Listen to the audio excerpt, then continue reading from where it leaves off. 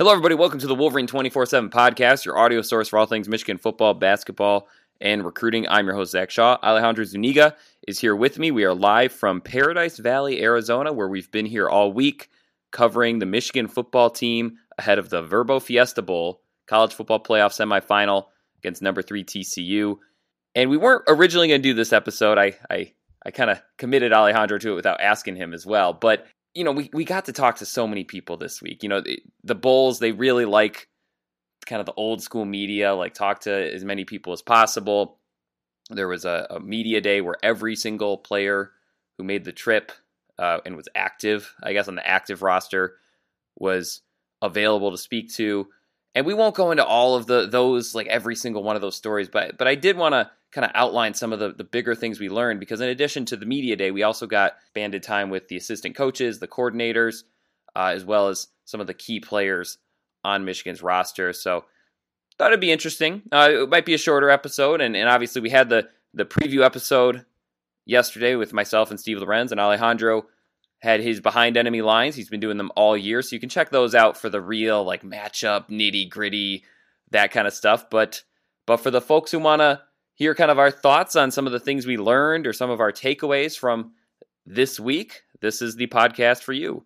And Alejandro, I want to start because I think the position group that got the most love this week on either team was Michigan's offensive line. I felt like this was a really shining moment, and deservedly so. They just won the Joe Moore Award for Best Offensive Line for the second year in a row. I like your joke that maybe the Joe Moore Award committee didn't want to pay for the shipping of having to move that award somewhere else because it is over 500 pounds. But at the same time, just like last year, it felt like the offensive line, you know, they weren't perfect in September and really weren't even perfect in October. But by the time the championship had to be won or was to be won, it really felt like the offensive line delivered. Really fun. I had a personally fun time chatting with Sharon Moore kind of about that growth and also his growth. I mean, it really is kind of incredible when you think about it. Had not coached an offensive line before. And to be clear, I mean, he played offensive line under Bob Stoops at Oklahoma. So it's not like this is someone that doesn't know offensive line or was unqualified. But it is surprising coming off a 2-4 season. Jim Harbaugh parted ways with an offensive line coach who had been an offensive line coach for like 40 years and goes with one with 0. But I think the thing that really jumped out to me, and I do want to get your thoughts on this, is you know, Sharon kept talking about the trust. You know, there was so much trust between him and Jim Harbaugh. You know, his voice has expanded over the years, and it just feels like that cohesion was really on display this week. Not just Sharon and Jim, but among the coaches, among the players. We kind of got to see them in open practices, Mike Hart's a funny dude. Lots of joking around. And you can just tell, I mean, you know, I'm sure everything looks good when you're 13-0, but it did feel like there was a lot of trust and a lot of confidence too in Michigan's offensive identity. You know, kind of getting back to that offensive line, and you know, they're going to face a new kind of defense, a 3-3-5. TCU has been pretty adamant that they're going to do everything they can to stop the run. But I do think Michigan just really fully believes in what it has going on right now, and it's hard to argue. I mean, Jim Harbaugh had the line today, you are what your record says you are, 13-0. Things are clicking in a lot of ways. Yeah, and we've been talking about it all season, right? This is the reigning Joe Moore Award winners coming in. You thought they would upgrade that offensive line with the addition of Olu Oluwatimi, but you don't know until you see it. And we have now seen it for 13 games. This is an offensive line that is clicking in many, many ways. It's been very cool getting a chance to talk to players, talk to coaches, and just see them in settings that are outside of the stiff traditional press conferences over these last few weeks. The one moment that stands out to me is actually from before this trip. It's from when we were in Indianapolis on the field post game after Michigan won the Big Ten championship game over Purdue. There is the trophy ceremony. There is not fans, but players and their families and media on the field as the confetti's falling down and everyone's pulling out the shirts. And at the end of it, eventually they all have to get into the locker room, right? And a lot of the position groups, you know, they just run in whenever they want. JJ and Donovan Edwards were out there until the very end because they were very popular people.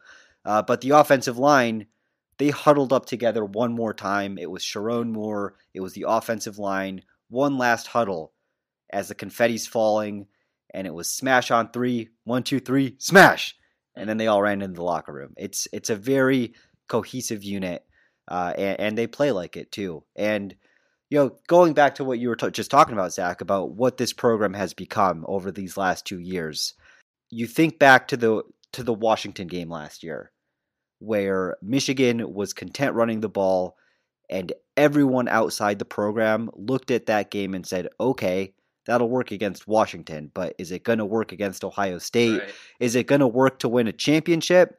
There's no way.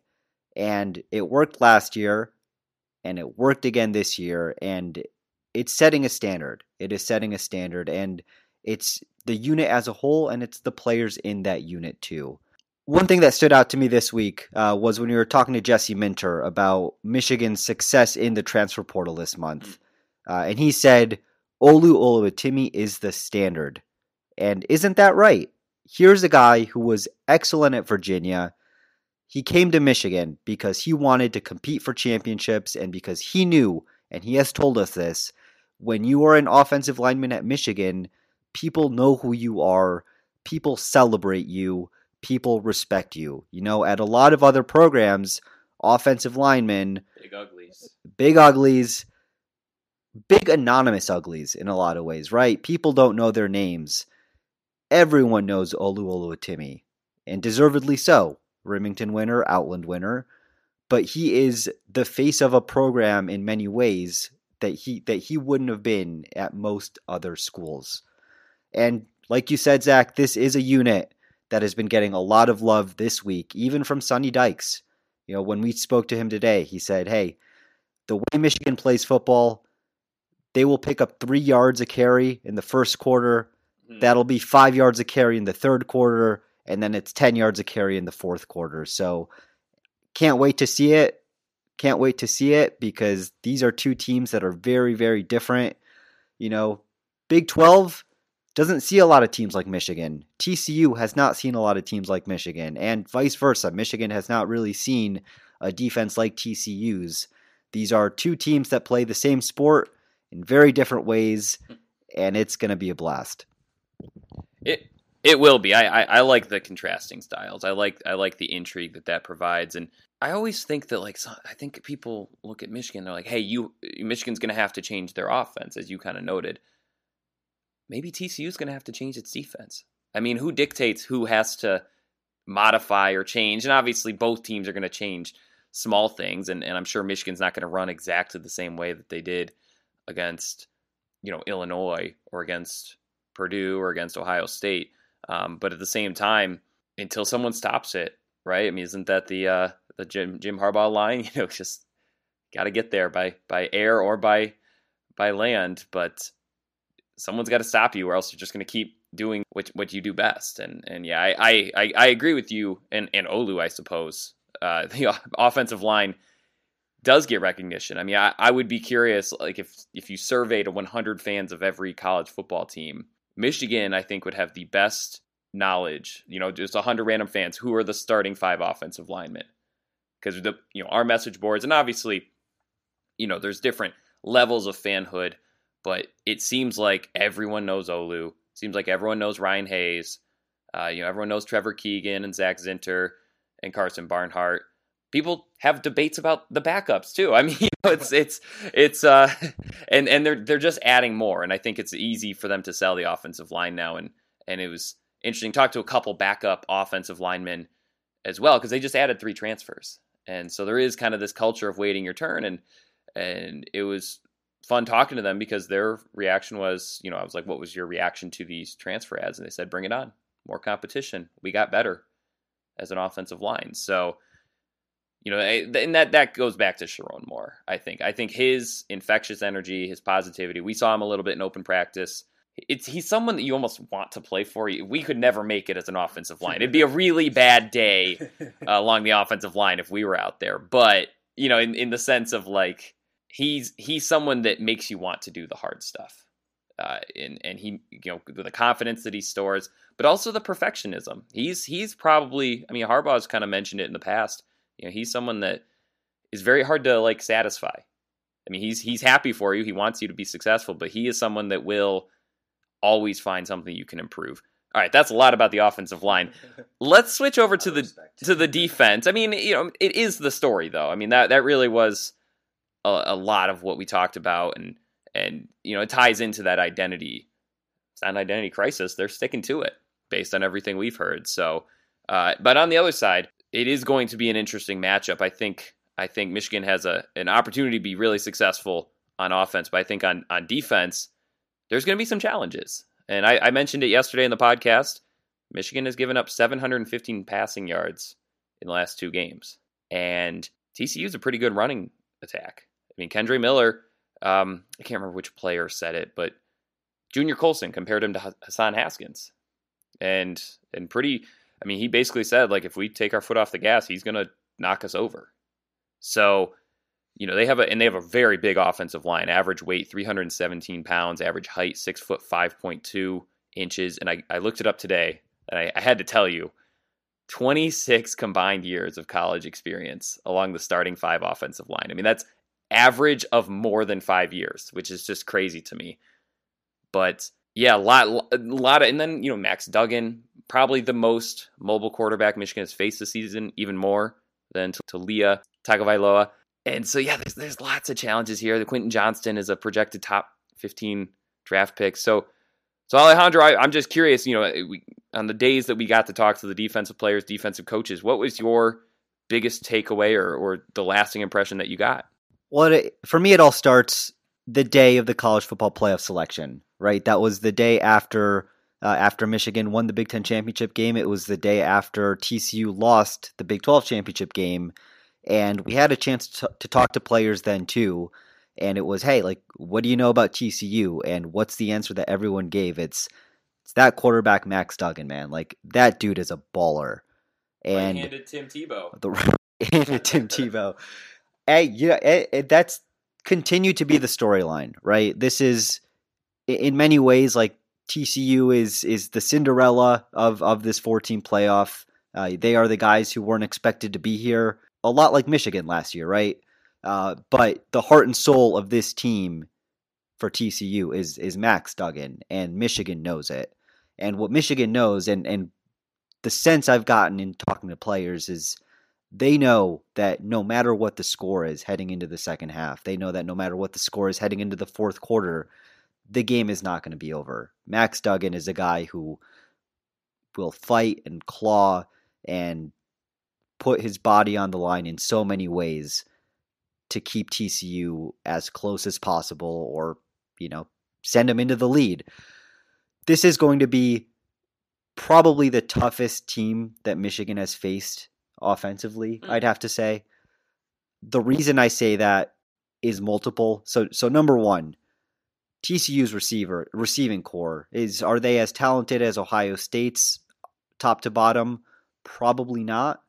But they pair that with a quarterback who will throw and can extend plays and can run. That is something that Michigan did not have to contend with C.J. Stroud, right? C.J. Stroud refuses to cross the line of scrimmage when he has the ball in his hands. Max Duggan will run, and Max Duggan will make plays on the ground. On top of that, the TCU offense does not shy away from running the ball. They have, like you said, a very, very talented running back. And so Michigan can't just drop 8 in coverage all the time. Well, if they can, it's because their front four is really blowing up this offensive line. But TCU is a lot more balanced of an offense than you might just expect based on seeing who their quarterback is, based on seeing who their receivers are, and based on the conference that they play in. So I think that's the biggest challenge, right? Is like this is an offense that's explosive. They are one of the most explosive teams in the country. They are facing a Michigan defense that has not given up many explosive plays this year. But what is the one explosive that they've given up this year was Sean Clifford's run, and Sean Clifford, Max Duggan, very similar type quarterbacks in what they do and who they are. So I both sides of the ball. It's a fascinating matchup, and in contrasting styles, it's going to be very interesting to see. I do think that based on Michigan's struggles against Purdue a little bit, obviously they acquitted themselves very well against Ohio State, but I do think that TCU will be able to move the ball a bit. I do think that that Quentin Johnston is gonna make some plays. That there was that point early in the season where it seemed like every week an opponent was hitting a shot over the top on Michigan's corners. This is the game where that happens again. And it's, if you lose momentum, as Jim Harbaugh said, Michigan will lose momentum at some point, but they got to get it back.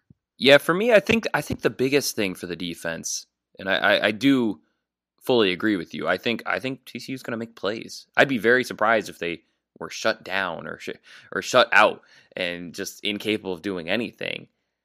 And so for me, I think the biggest thing is how Michigan adjusts. It's something that Michigan's been really good at all season, but as you mentioned, this is a defense that can beat, or an offense, that can beat you in several ways. And if you shut one thing down, they might have something else. And I got to talk to Steve Klingscale a little bit about the secondary and kind of how they look at the last couple games where they were giving up big plays and a lot of yards. I mean, Ohio State threw for 349 and then Purdue threw for 366. But, the thing he pointed out is in the fourth quarter and in the third quarter, I mean, they combined for 4 interceptions. They got better as the game wore on. I think a lot of times that second half stuff is talked about in the strength and conditioning standpoint and the offensive line and the physicality. But there is something about knowing what you're facing. And if someone makes a mistake, don't make it twice. I mean, I think Jim Harbaugh likes to say that about Mike Sainristil, is that's a strength of his. And so, it was really interesting because the secondary has the highest possible standards. They got a lot of guys who've made a lot of plays this year, but there is something to be said for, finding a way to adjust, finding a way to understand once you get on the stage, once maybe those first couple catches, making sure you don't make that same mistake twice. I think that's the biggest key for the defense. The big offensive line that they have to face as well. I think Michigan's defensive front needs to have a good game. But I really, really impressed with Jesse Minter and Steve Klingscale's halftime adjustments so far this season. All right, last topic I want to discuss, and this was one that was kind of permeating in the availabilities earlier this month back in Ann Arbor, but the notion that Michigan is more business-like, not just happy to be here. We've been kind of laughing as reporters because they do these events. These bowl games always love to do these outreach events or these. Some are community service, some are like fun things like going to the beach or Topgolf or some of that other stuff.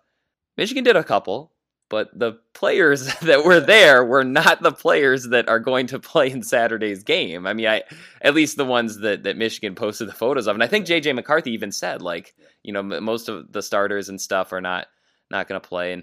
And I think last year, I don't know that they weren't locked in and engaged, but I do think there is some truth to the fact that the emotional mountaintop was the Big Ten and beating Ohio State. I mean, those droughts were really long, 8 years for Ohio State, 17 years for the Big Ten.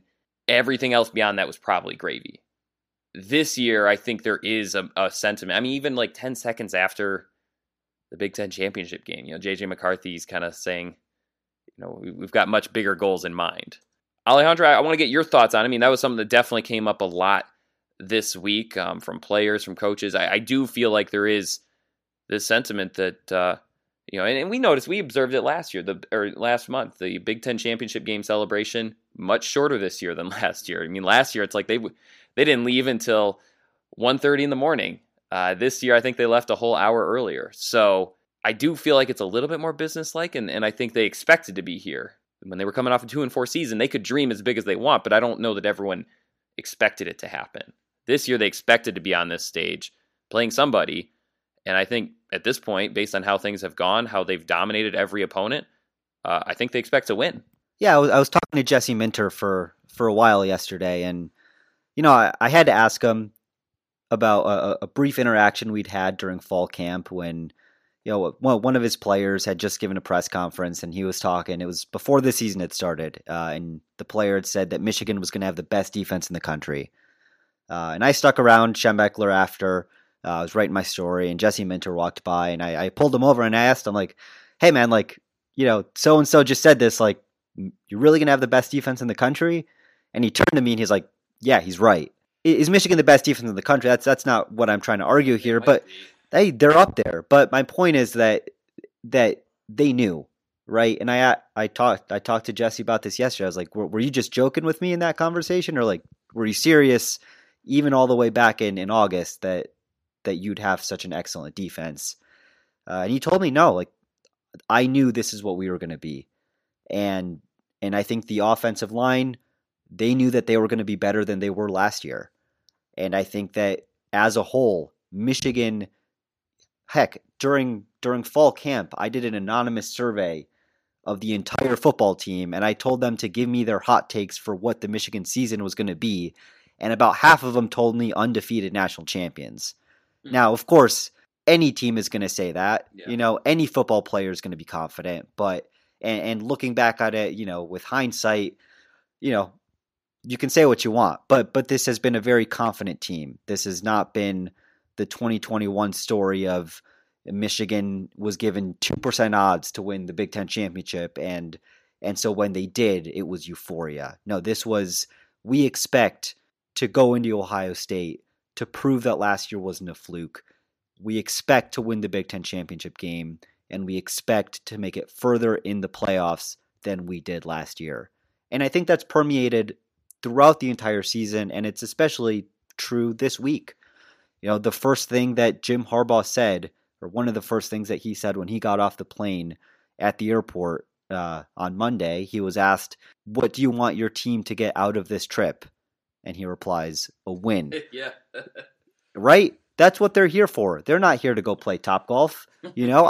I honestly, I don't think that many of those players have left the hotel other than to go to practice. Like, that is what they're here for. They are here on a mission. Jim Harbaugh has said many, many times that this is a happy mission, but it's like, I think people make fun of that, and maybe rightly so, at the happy part and sometimes the godly part and what have you. But I think the important word there is mission, right? Like, this isn't the dessert on the season. This isn't the reward for the season. This is still the season. And the goal is not Arizona. The goal is Los Angeles next week. Yeah, it's going to be interesting because everyone says that, right? I mean, and I'm not disputing that it's true or anything you said, but it is kind of funny. Every bowl team talks a lot of talk about how serious they are and how excited they are to play. And there's been some close bowl games this year, but sometimes you see a team and you're like, I don't think they really wanted to be here. Yeah, I think they or I don't think they had the same motivation as the other team, even if they didn't want to be there, or maybe they did want to be there, but they wanted to do the beach day, that much more. So it's we'll see what happens on the field, but at the same time, it does feel very mission oriented this year. The Wolverines. I know this is Alejandro's first bowl game, so he doesn't have the sense of perspective, but I've been to a few of these. Yeah, this team has that it factor. I give a lot of credit to J.J. McCarthy because I went back and looked. I did a story on this jobs not finished thing earlier this week. And after the Penn State game, we have much bigger goals in mind. After the Michigan State game, we got a lot of work to do. We got a lot of things to work on. After the Ohio State game, this hat means nothing. You put the hat on the table, right? After the Big Ten game, we have bigger goals. I mean, it was the exact same temperament every single time. And it's a press conference quote. I get it. You don't have to buy into it. But I do think this team has that it factor where while everyone thought last year was a Cinderella team, I think the players returning viewed it as their entrance into becoming a national powerhouse again. And so we'll see if they can do it, right? I mean, making the playoff is part of it, but I think, as Jim Harbaugh said back in July, they have 4 goals this season. Beat Michigan State, beat Ohio State, win the Big Ten, win the national championship. They've done 3, very convincingly so, all by more than 20 points. So we'll see what happens on Saturday. For Alejandro Zuniga, I'm Zach Shaw. This has been the Wolverine 24/7 podcast. Be sure to check out all of our stories over at the MichiganInsider.com, Michigan.247sports.com. Plenty of content leading up to the game, and there'll be plenty of content after the game either way. This has been the Wolverine 24/7 podcast. We'll see you next time.